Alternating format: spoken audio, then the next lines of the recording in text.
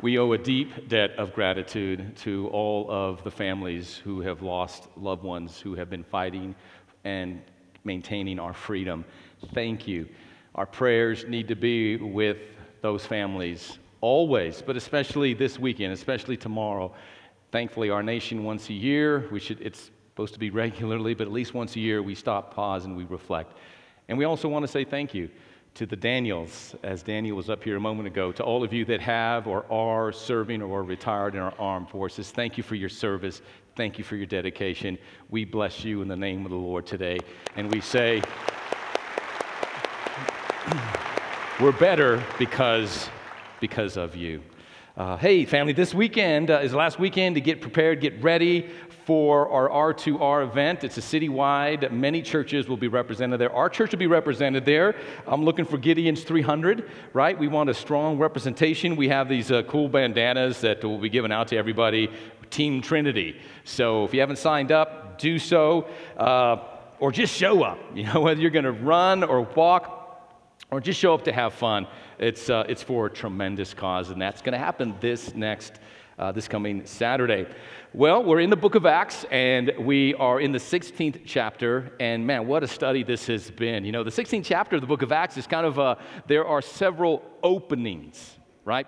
The chapter opens up with God calling Paul in a vision. A guy shows up to Paul, the apostle, and says, "Come over to Macedonia and help us." So God opens up a new way for the gospel to spread westward. And we talked about that several weeks ago.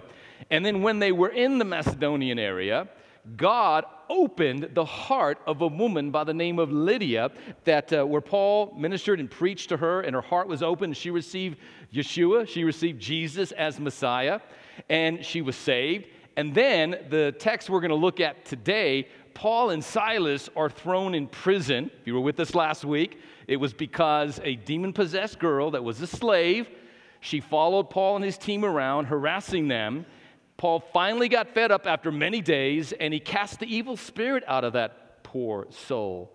And she was set free. She could no longer tell fortunes. She could no longer make a profit for her masters. So Paul and Silas were thrown into prison, into the deepest, darkest part of a dungeon prison, and God opened the prison doors. So this is a chapter of openings. So we're going to read verses 20 through 26. So please, out of respect and esteem and love for God's word, stand to your feet, and here we go. The whole city is in an uproar because of these Jews, they shouted to the city officials. They are teaching customs that are illegal for us Romans to practice. A mob quickly formed against Paul and Silas, and the city officials ordered them stripped and beaten with wooden rods. They were severely beaten, and then they were thrown into prison. The jailer was ordered to make sure they didn't escape. So the jailer put them into the inner dungeon and clamped their feet in the stocks. Around midnight, Paul and Silas were praying and singing hymns to God, and the other prisoners were listening. Suddenly, there was a massive earthquake, and the prison was shaken to its foundations. All the doors immediately flew open, and the chains of every person fell off. Let's pray. God, we thank you for this miraculous account of what happened in the ministry of the Apostle Paul. Thank you that you are the Lord and you change not, that Jesus is the same yesterday, today, and forever. Whether it is a physical, emotional, or spiritual bondage, whether it is a literal prison or an emotional, spiritual prison, God, you can open those doors supernaturally. You can set people free by your power, by the shed blood of Christ. So, Father, we pray and ask your divine blessing upon this message. May we have ears to hear and hearts to receive. I ask in Jesus' name. And all of God's people said, you may be seated. Last week we talked about how Paul was prayed up, fed up, and ended up getting locked up, but now he's getting freed up. And the reason he's getting freed up is because of the power of praise. Imagine, in the midst of this circumstance, Paul and Silas responded in a remarkable way. They responded by praying to God and praising God at midnight in a dungeon, backs bleeding. their feet locked up in stocks. That's how they chose to deal with it. And they didn't pray and they didn't praise because they thought, hey, I remember reading a story in the Old Testament where two guys were locked up and they started to pray and praise, and God sent an earthquake and set them free. Maybe the Lord will do that for us. That was probably the furthest thing from their mind. They simply did what came natural to them, what they knew that they should do in that situation, because Jesus warned them. He warned them that they would suffer for his namesake, but count it joy, rejoice if you are granted the privilege of suffering on behalf of Christ. So, maybe conversation went something like this. Paul turned over to Silas, and said, hey, how you doing, Silas? He goes, oh, not too good, Paul. Man, my back is bleeding. The pain is excruciating. I wish Dr. Luke was here, with some of his healing balm, that stuff that he carries around with him. Yeah, that would be great, Paul said, right? That would be awesome. And Silas might have said, hey, Paul, what do you think is going to happen? He said, I don't know, but I know God's in control, Silas. We're doing God's work, God's way, according to God's will, and he's with us. He said he'd never leave us or forsake us. Yeah, I know, Paul. Maybe we should pray right now. That's a great idea. Silas, let's just start. Maybe, I don't know what they prayed, but maybe they prayed something like this. Lord, thank you that you said where 2 or 3 are gathered in your name. There you are in the midst of them. You're right here with us, Lord Jesus. We welcome you here with us today in this dark, damp, dirty dungeon that we find ourselves in. Of course, they weren't harboring unforgiveness. They were following the teachings of Christ. And maybe they said something like this in their prayer. God, because remember Paul, when he was Saul of Tarsus, he was there consenting to the death of Stephen, the first martyr, Christian martyr in the New Testament. And he heard Stephen's prayer. Maybe Paul said, he prayed what Stephen prayed. Lord, lay not against the jailer, lay not against the magistrate, lay not against the city officials this charge. Charge them not with this sin that they've committed against us. Because, Lord, it's really not against us, it's against you. They're not persecuting us as much as they're persecuting you. Get real. Do people really do that? Yes. Yes. Sold out people to Christ. Yes. Yes. Yes. That's exactly what they do. The Bible said at midnight, at the darkest hour, at the most inopportune time, Paul and Silas didn't moan, didn't groan, didn't complain, didn't say, hey, let's call our lawyer, we're going to file a lawsuit here. That came later. We'll talk about that next week. First things first. First things first. They prayed. They may have said, Lord, bless the jailer. Bless his family. Oh, this story ends good. We'll talk about that next week, Lord willing, right? They prayed. And then they said, you know what? I feel like praising God. Yeah, me too, Silas. Let's sing a song. Let's sing a hymn. Well, which one do you think we should sing? I don't know. Maybe the first one that came to their mind was, this is the day that the Lord has made. Okay, Silas, we'll do a duet. Your turn. That the Lord has made. Together now. We will rejoice, and be glad in it, and be glad in it. Now, they didn't do it like most Christians do today. Shh, not so loud, Paul. We don't want to offend anybody. We don't want to offend the jailer, and the other prisoners are trying to sleep. No, the Bible says they sang loud enough that all the prisoners were listening to them thinking, come on, church, right? The other prisoners are probably thinking, who are these two holy rollers?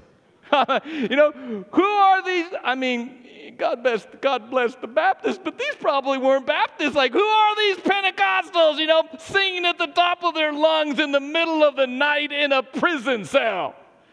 It was Paul and it was Silas. And lo and behold, as they were praying and as they were praising, God inhabits the praises of his people, and God showed up in that jailhouse and in the form of an earthquake and shook that place. The building didn't collapse, but every door flung open and every chain on every prisoner, not just on Paul and Silas.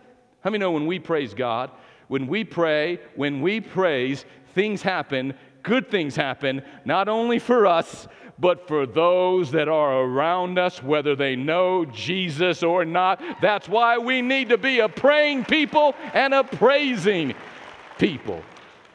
So I want to talk to you about the price of praise, the purpose of praise, and the power of praise. First of all, the price of praise. See, praising God isn't easy sometimes. And praising God isn't cheap. If you're going to dedicate your life to be a praiser of God, to praise God, it's going to cost you something, friend. It's going to cost you something. You know, in the body of Christ today, there's a lot of cheap praise and a lot of lazy worship. Thank God that Paul and Silas here, they give us an example of what the writer of Hebrews says in Hebrews chapter 13, verse 15. Let's read this out loud together. Therefore, by him, let us continually offer the sacrifice of praise to God, that is the fruit of our lips, giving thanks to his name. You see, sometimes you may not feel like praising God. Sometimes, based on the circumstances that you may find yourself in, all of your natural senses and everyone around you is telling you you have a right to be angry. You have a right to be in a bad mood, or you have a right to be sorrowful. But the Bible says that we're to continually offer the sacrifice. Because sometimes praising God is a sacrifice. It's going to cost us something. In 2 Chronicles 2 Samuel 24:24, David committed a sin. He had to offer up a sacrifice because God's judgment was falling. So he went to a plain, to a plot of ground, and the guy that owned the ground said, "King, I'll give you the ground, I'll give you the ox, I'll give you the instruments. Here, it's yours. Offer your sacrifice." And David said in 2 Samuel 24:24, he said, "I will not offer God anything that doesn't cost me anything. I will not offer to God an act of worship that doesn't personally cost me something." There's a price you and I have to pay. There's a price we must be willing to pay in order to praise God and offer up the sacrifice of praise to God. I looked at the word sacrifice. It's the Greek word through sia, comes from the Greek word thuo, and it literally means to kill or to slaughter. So to offer up the sacrifice of praise, we have to kill something. We have to slaughter something. Many of you know my story. My father-in-law owns a ranch in the East Manzano Mountains, and every year he slaughters a cow or two. He has his own meat, his own fresh meat. I don't know if you've ever killed an animal. I don't know if you've ever slaughtered an animal, but it is a gruesome, bloody mess, right? It's much easier going to McDonald's and ordering 2 cheeseburgers, and they give it to you wrapped up, and then you eat them, and they're real good, right? So to kill something, and in the Old Testament, you had to offer a sacrifice to God. You see, for your sin, an innocent animal, poor animals in the Old Testament, an innocent animal had to be killed, had to be slaughtered, had to be sacrificed so that your sins could be forgiven. And 2,000 years ago, no animal had to die for us, nor could an angel die for us. God sent his only begotten Son, the Lord Jesus Christ, God in human form, and he willingly became our sacrifice. He bled and he died on the cross for you and me so that we could go free, so that our sins could be forgiven. If you don't have a reason to praise God every day for the rest of eternity, you and I have a reason to offer up the sacrifice of praise unto God, the fruit of our lips giving thanks for what God did for us when he sacrificed his Son 2,000 years ago. So the Bible says we're to do this continually.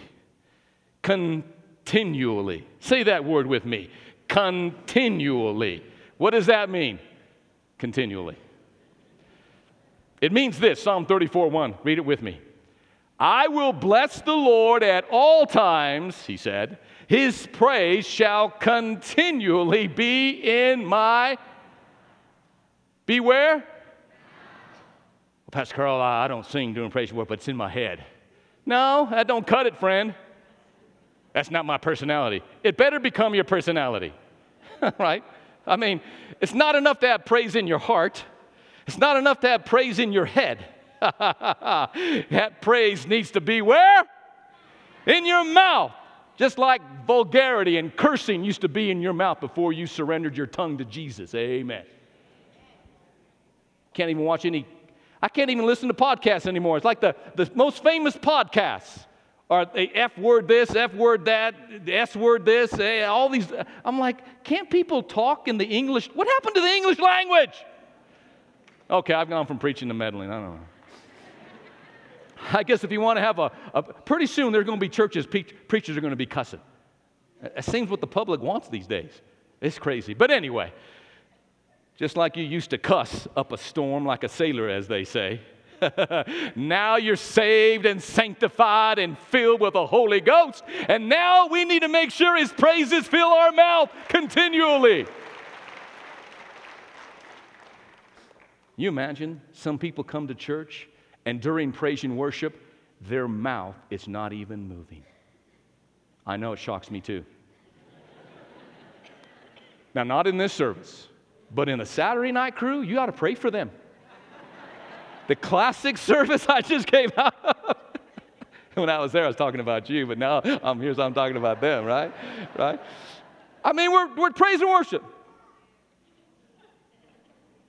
Now, if you're not a believer yet, like no problemo, right? Like no shame, no judgment, no stones being cast your way. I'm just glad you're here.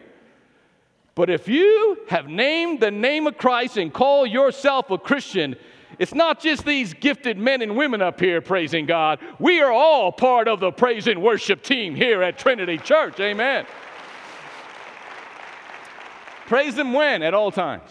Good times, bad times. Valley times, mountain peak times. When the car doesn't start in the morning and you're already late for work, praise God at all times. When you get pulled over for speeding, thank the Lord. Thank you, Lord, that these police officers are doing their job. They should be arresting robbers and thieves, but thank God they're pulling speeding people over that are only going 5 miles over the speed limit.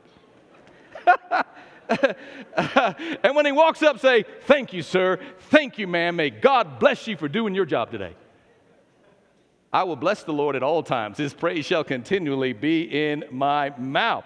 When your assistant tells you the FBI is on line 1, the DA is on line 2, and the local news is on line 3, I will bless the Lord at all times. His praise shall continually be in my mouth. When your friends send your wife sympathy cards on your anniversary, I will bless the Lord at all times. His praise shall continually be in my... See, I made you laugh and I didn't cuss. Go figure. When a black cat crosses your path and drops dead before you, I will bless the Lord at all times. His praise shall continually be in my mouth. There's a song we're going to sing at the end of service because some of you need practice. Need to practice your praise. And one of the verses in this song, it says, blessed be your name on the road marked with suffering, though there's pain in the offering, blessed be your name. Let us offer up. Praise will cost you something. The price of praise, when you don't feel like it, you're to offer up that sacrifice of praise. You see, we don't sing because we're happy. No. We're happy because we sing. William James is known as the founding father of modern psychology. If you've had any psychology classes, you will have to read after William James. He was about 80 to 100 years ahead of his time. He famously said, if you want equality, act as if you already have it. If you want equality, act as though you already have it. If you want a certain virtue, a certain characteristic, if you want something in your life, act as though you already have it. And here's what revolutionized the world of psychology. He actually believed behavior influences feeling. It's not feeling that influences behavior. If you're not feeling something, start acting out. If you're sad, act like you're joyful, and guess what? The feeling of joy will follow you. If you lack integrity and you want integrity, who are the people you know in your life that are people of integrity? Start doing what they do. You see, it's not the power of positive thinking as much as it is the power of positive doing. It's the power of positive action. If you're not that healthy, start acting like you are healthy. How do healthy people around you act? What do healthy people around you do? Start doing what they do. Start acting as though you're healthy. And next thing you know, faith without works is dead. You have to believe you have it before you get it. And if you do, you see, it's a spiritual principle. Wait, this is Memorial Weekend. I'm supposed to have a vacation weekend sermon today. How many know there are no days off when you're preaching? Amen? Right? There's no Memorial Weekend sermon. Kind of let it go a little low under the radar, Pastor Carl. Nope. We're going to give it full throttle. Amen? I mean, you know what? Sometimes you have to offer up the sacrifice of preaching. Right? Are the people getting it? I don't know, but I'm getting it. The angels are getting it. As long as one person's getting it, amen. Praise is going to cost you something. It doesn't come cheap. It doesn't come easy. There's too much cheap praise and lazy worship in the body of Christ today. We don't want a church full of people. We want a people full of God. We want a church full of worshipers of God. There's a price to praise. Number two, the purpose of praise. What's the purpose of praise? Did Paul and Silas praise God so they could get set free? That was probably the last thing in their mind. They did it because that just came natural to them. They did it because that was right, and they did it in the worst of circumstances. At the most inopportune time, at midnight, they weren't fearful. They weren't fretting. How do you defeat a man or a woman like that? In the midst of a situation or a circumstance like that, they choose to turn to God. They choose to see the good in the midst of the bad because they understood, number two, the purpose of praise. Look at Revelation 4:11. This is Old King James. Let's read it out loud together. Thou art worthy, O Lord, to receive glory and honor and power, for thou hast created all things, and for thy pleasure they are and were created. You see, all things were created, not for our pleasure, but for God's pleasure. You were created, formed, fearfully and wonderfully made, set apart in your mother's womb. For what purpose? To bring glory to God, to bring pleasure to God. You know, in the Old Testament, when they would offer up a sacrifice, something would be killed, and then they would burn it. And the scent, the aroma, would go towards heaven, and it represented the sins of the people being forgiven now. It represented their praise and adoration of God's holiness and God's justice and God's mercy. And it says this on many occasions, that God received it as a sweet-smelling savor, a sweet-smelling aroma up to God. In 2 Corinthians 2:15, it says that we are to God the pleasing aroma of Christ, that our life is like our worship to God is like a pleasing aroma to God. When our worship is genuine and sincere and from our heart. Yet there was a time in the Old Testament that God said, you stink to his people. He's like, you guys really stink to me. Look at Amos 5:21. This is God talking. Strong words, I know. I despise your feast days, and I will not smell in your solemn assemblies. He said basically, your worship these days is making me sick. I'm not even going to show up anymore. Hey, when God doesn't show up to church, you know you're in trouble. That church is in trouble, right? He's like, it's all fake. It's all fabricated. It's all shallow. Your lips, your lips might be moving, but your heart, you worship me with your lips, as Isaiah said, but your heart is far from me. God deserves our genuine, authentic, passionate, and heartfelt praise and worship, because when we do, it's like a sweet-smelling savor. There are some things that make God sick. Jesus, at times, Jesus can throw up. Yeah, I didn't say that. In Revelation 3:16, he said, I wish you were either hot or cold because you're lukewarm. You make me want to vomit. That's really what it says. I'll spit you out of my mouth. How many know we don't want to give Jesus indigestion? How many know we don't want to give Jesus a sick stomach, right? We want our praise to be genuine, real, and authentic. That's the purpose. That's why we were created. But let me ask you something. What's the difference between praise and worship? Is there a difference? Yes. So praise is declarative. Praise is something that we declare about God, about who He is, or about what He has done.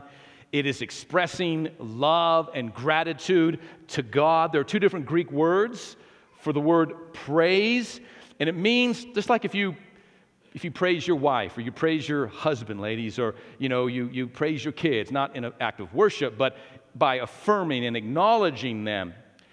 It denotes value on that person, right? People in our society today, they praise an entertainer, or they praise a movie star, or they praise an athlete. Well, when we praise God, we are applauding, acclaiming, declaring our approval and that He is worthy of our praise. Praise comes from a Latin word, get this, that means price, and from an old French word that means prize. So when we praise God, we are placing a value upon Him, and we are attaching that value upon Him because He is our greatest prize that we have in our lives. So anything you praise increases in value. Anything you complain about decreases in value. That's why we need to say good things about our marriage, and good things about our spouse, and good things about our country, and good things about our church. We don't need to complain. We need to praise, because what you praise increases in value, and what you complain about decreases in value. Now, worship, if praise is declarative, worship is transformative. It's what transforms. You see, a person is always transformed into the image or into the object that is worshiped. That's why the Bible says, I beseech you, therefore, brethren, by the mercies of God, that you present your bodies as a living sacrifice unto God, holy and acceptable, which is your reasonable form of worship. Be not conformed to this world, be transformed by the renewing of your mind, you might prove the good, acceptable, perfect will of God. That's Romans 12, 1 through 3.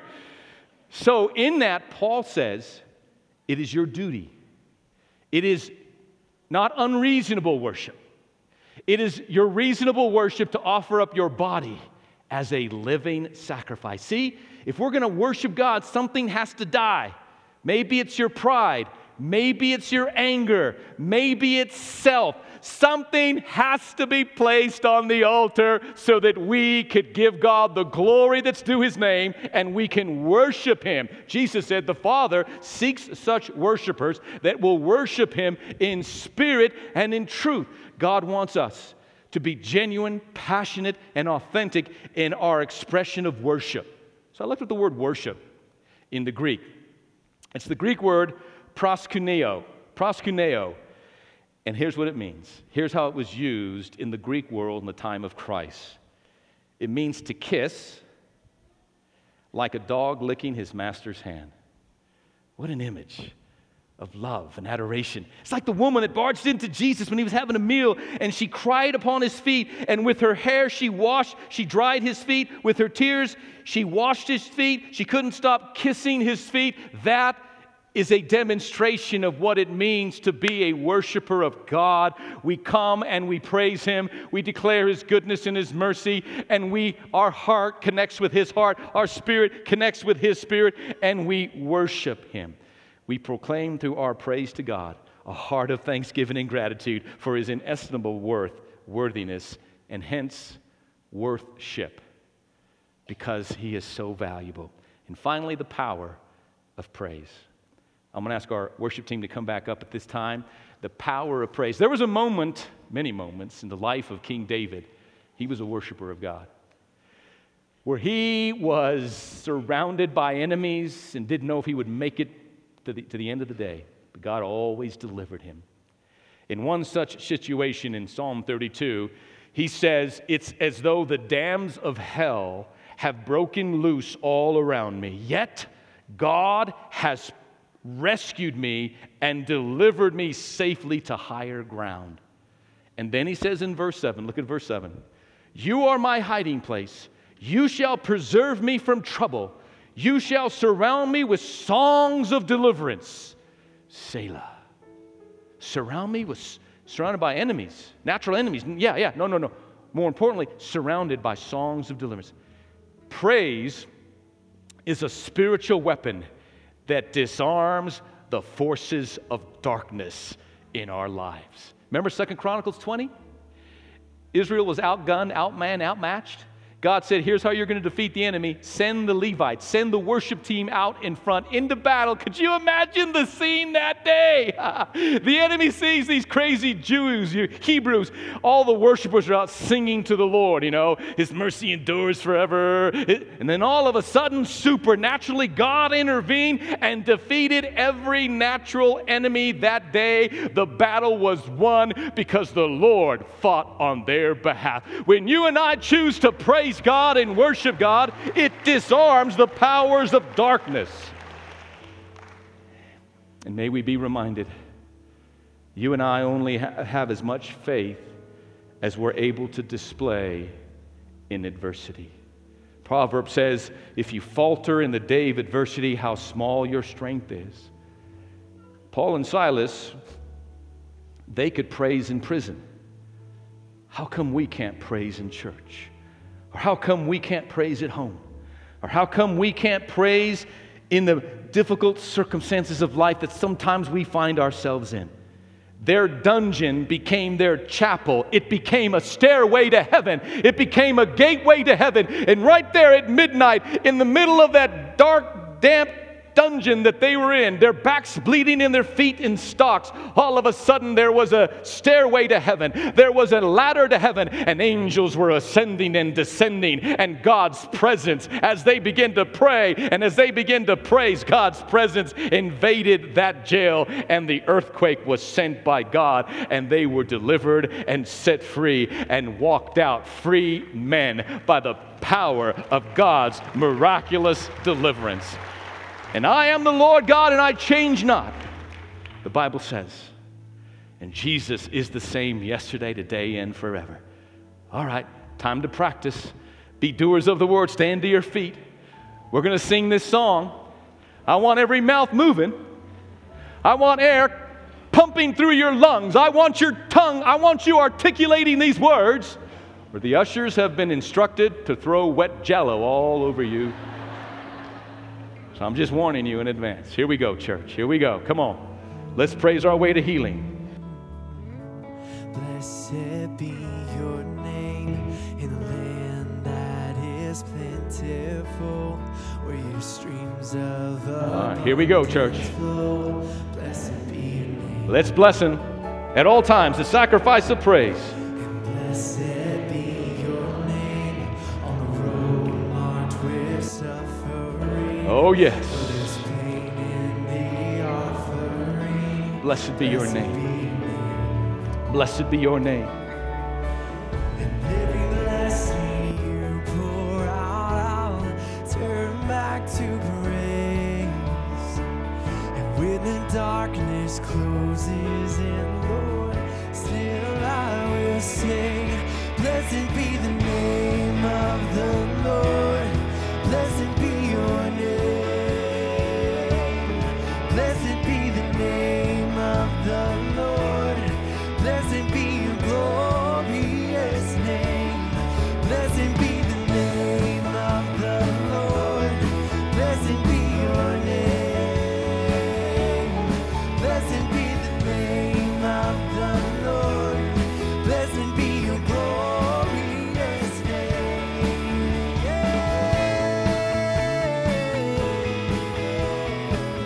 Oh, we bless you today, God. In the house of God, we praise you. Open the prison doors. May the chains fall. The emotional and spiritual chains of darkness, may they fall. May depression go. May healing come. May joy come. May your power come in Jesus' name. Fill us, Lord, with your mighty Holy Spirit afresh and anew. May the gifts of the Holy Spirit flow and function once again freely. Have your way, Almighty God, in our midst. We offer up the sacrifice of praise. Hallelujah, Jesus. Hallelujah, Lord.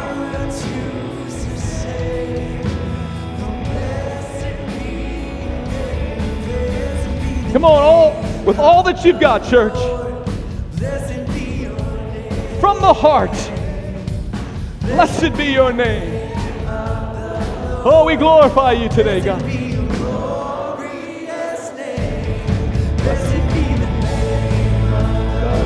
Oh, blessed be your name. The name that's above every name. There's no God like our God. There's no rock like our rock. There's no Lord like our Lord. Woo, come on, let's praise him. Let's praise him in the house of God. Let's rejoice in the Lord always. And again I say rejoice. Let the redeemed of the Lord say so. Hallelujah. Whom the Lord has delivered and whom the Lord has set free. Father, we thank you for your mighty power. We thank you that we praise you not to get something from you. We praise you for who you are. We praise you for your holiness, for your character. We praise you that your mercies are new every day. We praise you that you've promised to never leave us nor forsake us.